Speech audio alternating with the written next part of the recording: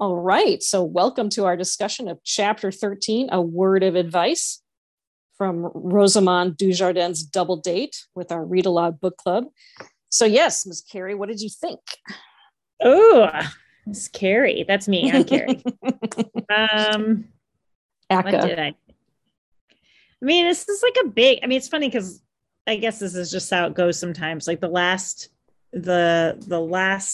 chapter was like nothing happened. Like she basically just spent the whole chapter being like, I might maybe have a party. And then this chapter, she told Mike how to get her sister. She shared more about herself than she ever has with the man. She through her party, she bonded with her grandmother. I mean, like she just like got a lot done in this. She got a corsage. She got a corsage. Yeah. She's like, yeah, totally. It's like, I mean, whoa, she got a corsage and she didn't even go to the dance. You know what I mean? You know, I forget like how it's going to turn out. I forget if she like is aware of his shenanigans or not. So we'll just have to see because I don't really remember. Well, the question is, what would create more drama? I guess if she's not aware, she's kind of like, she just like told him this and then spaced out and forgot that she told him. Well, you know, and he's like, and well, there were some things that we both laughed at. Oh, that first paragraph, actually, the very first paragraph, it said some stuff that was kind of Chicago-y. The second sentence, right? The weather was terrible, slush and sleet and raw penetrating wind. I'm like, oh my God, I lived that. That was Chicago weather is like no joke, especially that weekend. One time it was that Christmas week and I had a friend visiting from Oklahoma, which is a not that cold state. And we went down to the Chicago Loop and it was so cold and the wind was so harsh. It was like, we used to call it was something called wind chill factor. And the wind chill factor was negative 80 degrees. Like, so your face is going to freaking freeze if you're not covered. And we went to the Loop and we were like, we literally could only go to one store and then we would run to the next store and then run to the next store because it was so cold outside and so windy. Yeah. There's, you know, New York has some pretty nasty pretty nasty winters, or it has in my time. But there's one spot in New York that became the wind tunnel, like, terror of my life, which was it's at the corner of Central Park and Fifth Avenue, and there's like the Plaza Hotel that's now an apartment complex, and Bergdorf Goodman, and like a toy store, and it's just like there's something about like the way all of the buildings are that it like shoots the wind like right there. It will just pick up. So like, there's just dead umbrellas everywhere. Like every time anything happens, there's just dead umbrellas and like you get swept. You basically have to like get swept to whichever like building you're trying to get into. Wow. Yeah. And I always think of that because of course I've never done a winter in Chicago, and I don't know that I'm ever going to. I don't know that it's like appealing to me from these descriptions. Well, they're also not like that anymore. I mean, you know, I've seen a change in my own life from how cold it was when I was a kid and the blizzards we used to have, and how it's just the climate is warming and it's not the harshness isn't there anymore.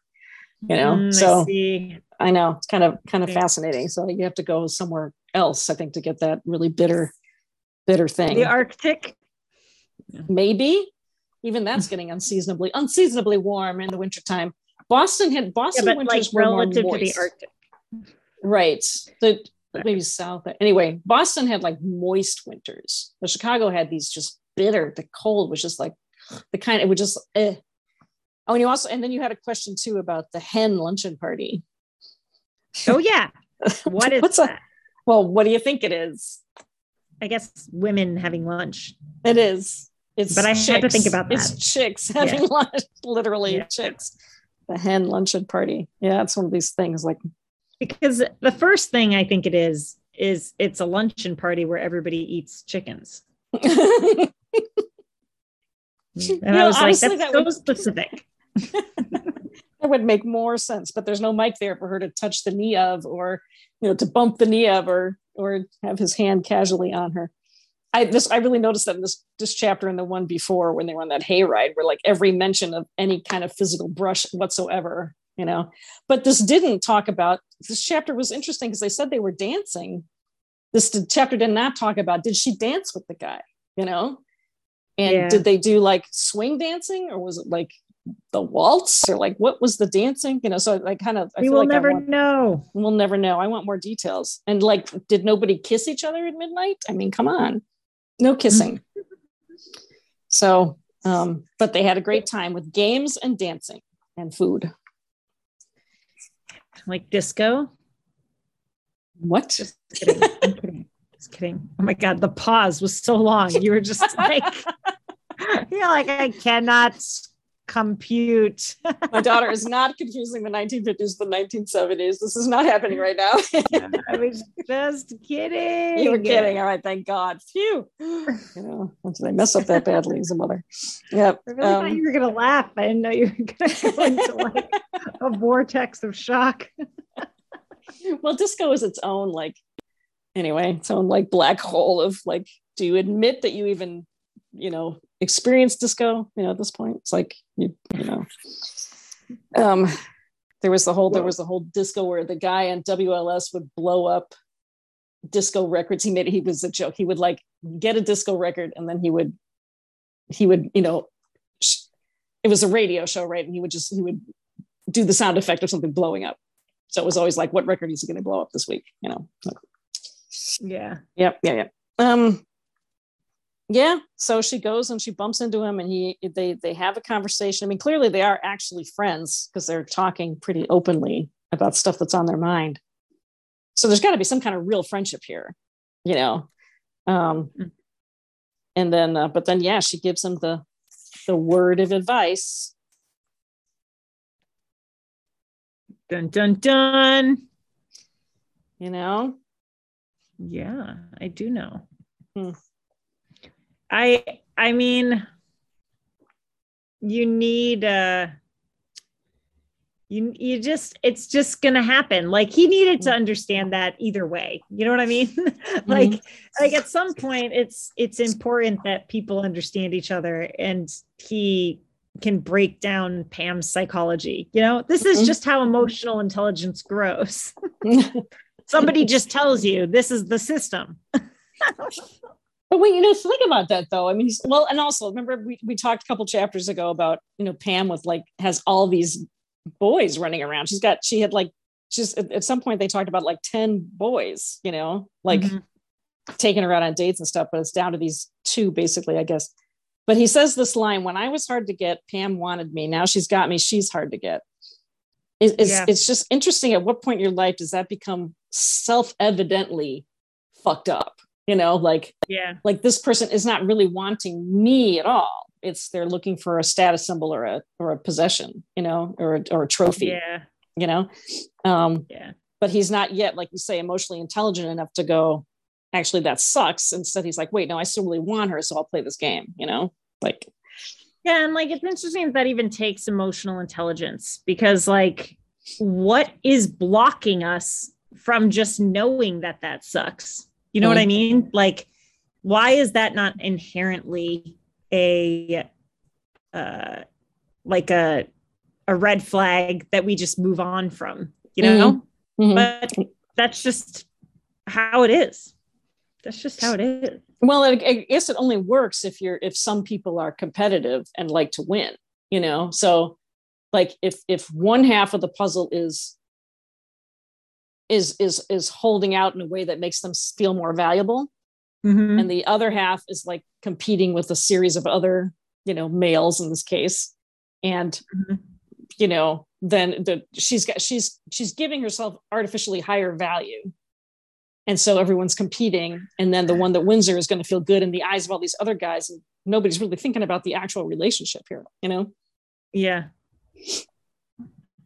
It's an economy. Yeah. It's like an economy of status.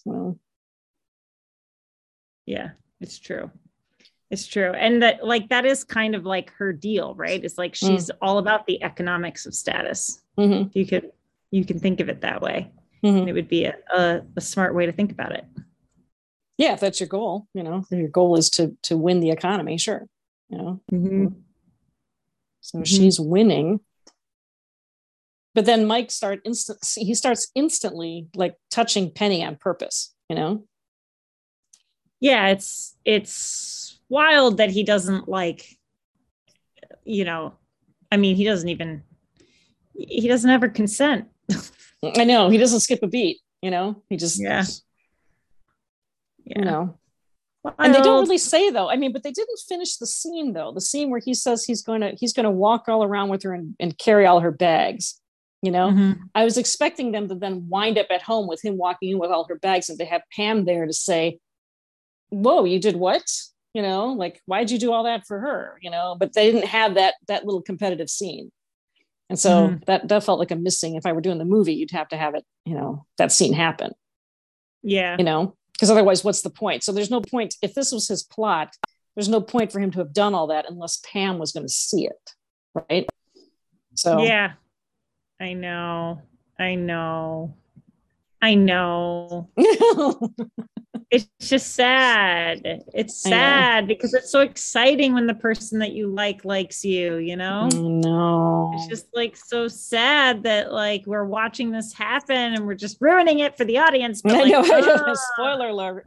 Well, the thing is, he's okay. So is there other stuff about this chapter we can talk about besides? Obviously it laid this serious groundwork, and and pay attention to our friends Lucius and Gran, and their little thing is percolating, Yeah, I don't actually really remember. I hear you say that, but I kind of have already forgotten them. So you're good. Okay, well then you're just going to have to build the suspense for Lucius. Oh, shoot! You're not going to tell me. Okay. No, of course I'm not going to tell you. Okay. Oh, Lucius and Gran. Okay. Right. I sort of noticed them. I noticed them. But yes. I wasn't really. You're right. I wasn't really paying attention. Yeah, and that's good storytelling. You wouldn't really pay attention to that. This is an ageist thing that we write off the older people, so it's just like they're, that they're never going to change, nothing's weird's going to happen with them. But of course, Mom, is reasonably like young still, and she might wind up getting carted off by this news guy, like to Timbuktu or something. Yeah. So she's playing on our prejudices.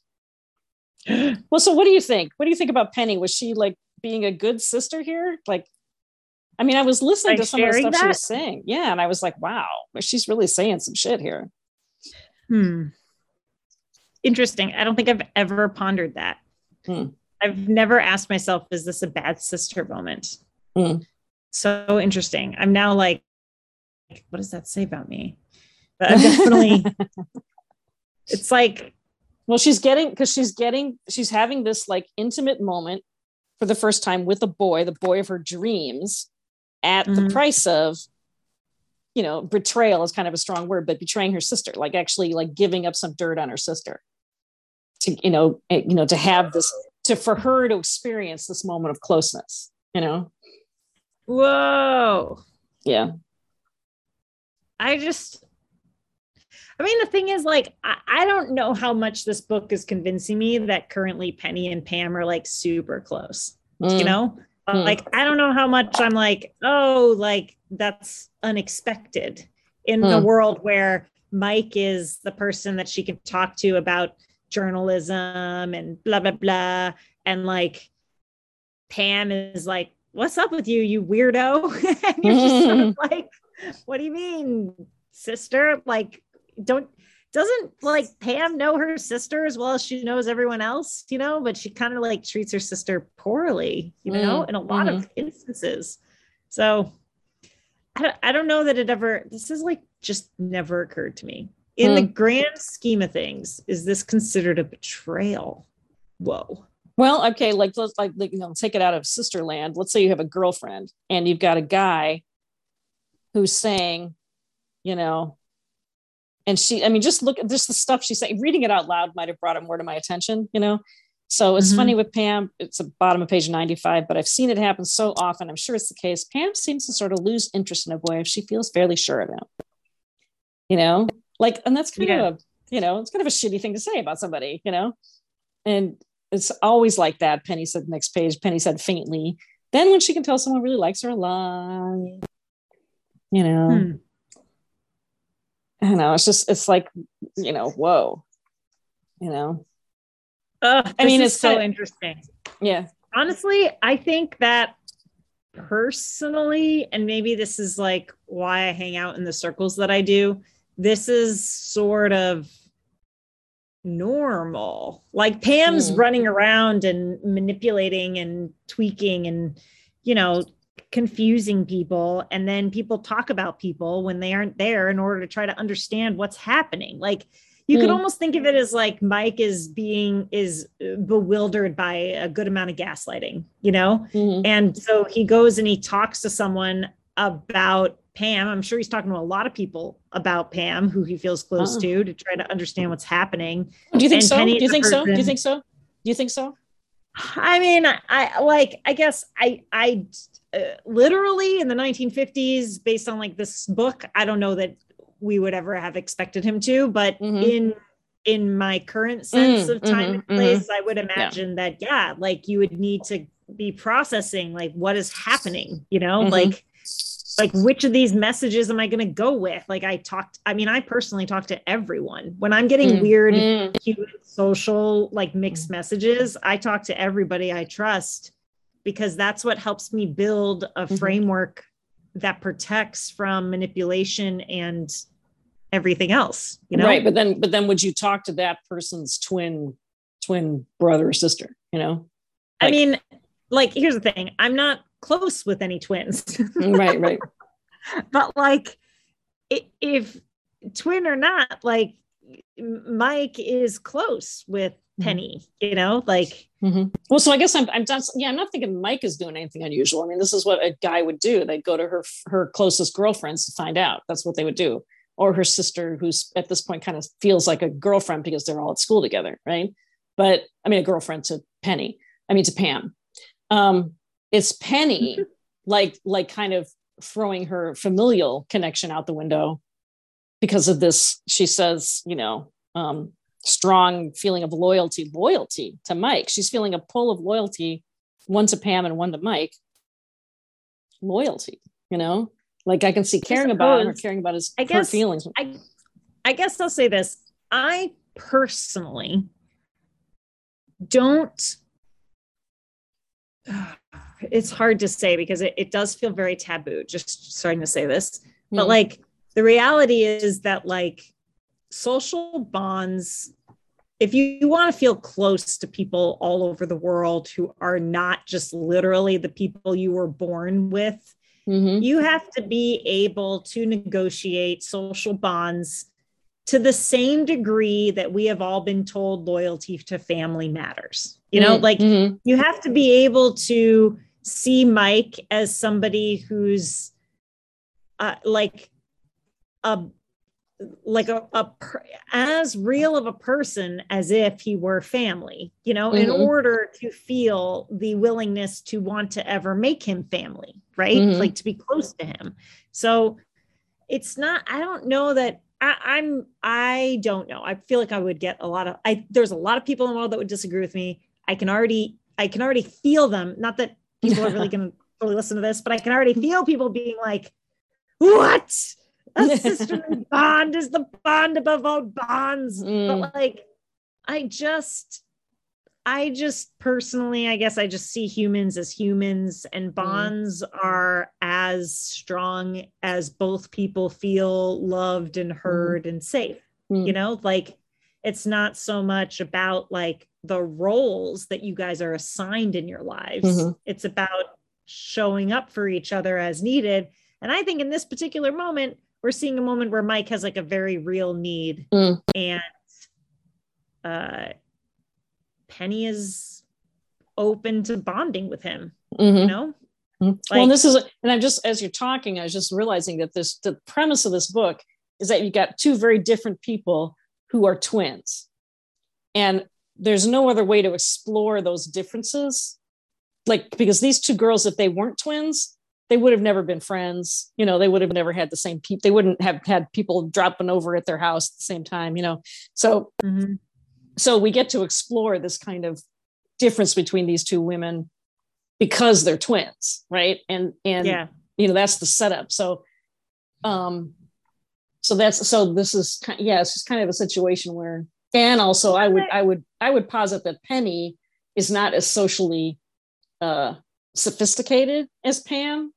So she might be giving this advice, and whereas Pam would immediately maybe know that this advice was what's going to happen, and how it impacts. I mean, I don't think we can ignore the fact that in this same scene, we are reminded of when Pam made Penny do this test for her, and it was like a huge danger and moral problem for Penny, and Pam did not care.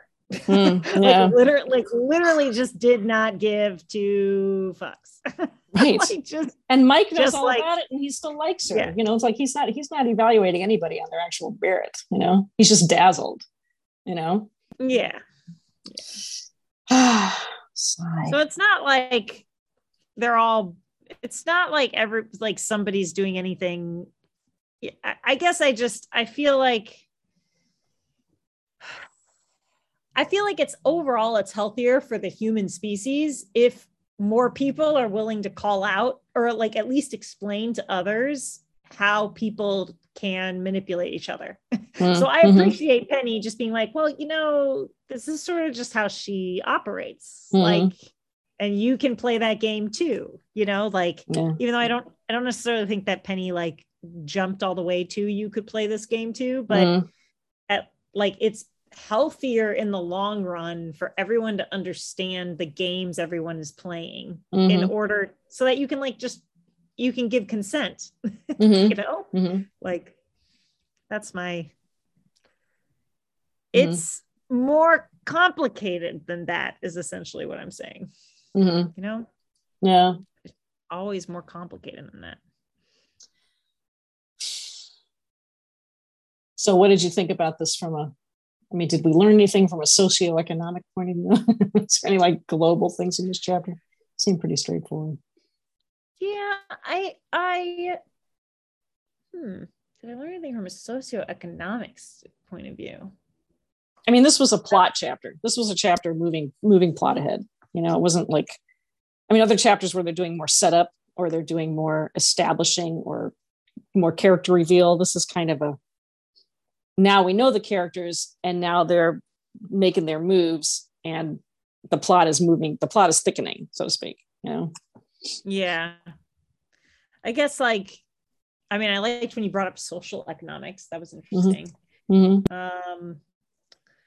I always think about the coziness of this party. Like I always imagine that it takes place because they have that one scene a long time ago where they are all hanging out in her living room and looking at the record player. And I just kind of imagine that this is an extension of that with more people and they're all lounging and hanging and and I think that belies a willingness to enjoy people's company, which is kind of a cheap activity versus a status symbol party where it's you have to have all the glitz and glamour. And then who knows if the company is really that engaging for you, Those are my thoughts on it, is that I've always related to this kind of partying versus the glitzy, where the glitzy stuff is cool, but without the good company, I'm still bored, but so I'd rather be in somebody's living room having a wonderful time with people that are and bringing in the new year with a lot of laughter and stuff than be at the glitzy thing and not giggling nearly as often. I want my giggles per minute to be up, Yeah. And just having just good, just solid fun game playing and dancing and hanging out with, where there's no pressure, Yeah. Yeah, it sounded like a great party. It's not like my kind of party. And I think this book is being written for people like you and me, kind of, people who are into this, I don't know. So it'll be interesting if we ever get to the other books, are they written on the flip side, written more directed toward the Pams of the world. That'll be interesting because I think they are. It's Pam is the more central character in the next one, I think. So yeah. Yeah, I don't know. Mm-hmm. Okay. Well, next chapter, did I say Penny learns the hard way? Dun dun dun. Oh dear. Oh dear. So soon. Oh, so soon. Oh, and then the next chapter is an apology. Oh. And then the next chapter is disappointment. What? Now I'm lost. And then the next chapter is Penny has an idea. Oh wow. Anything could happen. And then Penny has a problem. And then chapter 19, everything happens at once. Whoa. And then the final chapter is senior prom. Okay. So that's how the rest of the book's going to go. Up and down and up and down and back and forth and up and down. Yeah, I'm I have no idea anymore. But it'll be good. Whatever happens. Okay. Yeah. All right. Well, thank you. And thanks everybody for tuning in. And we'll see you next time for chapter 14. Yeah. Okay.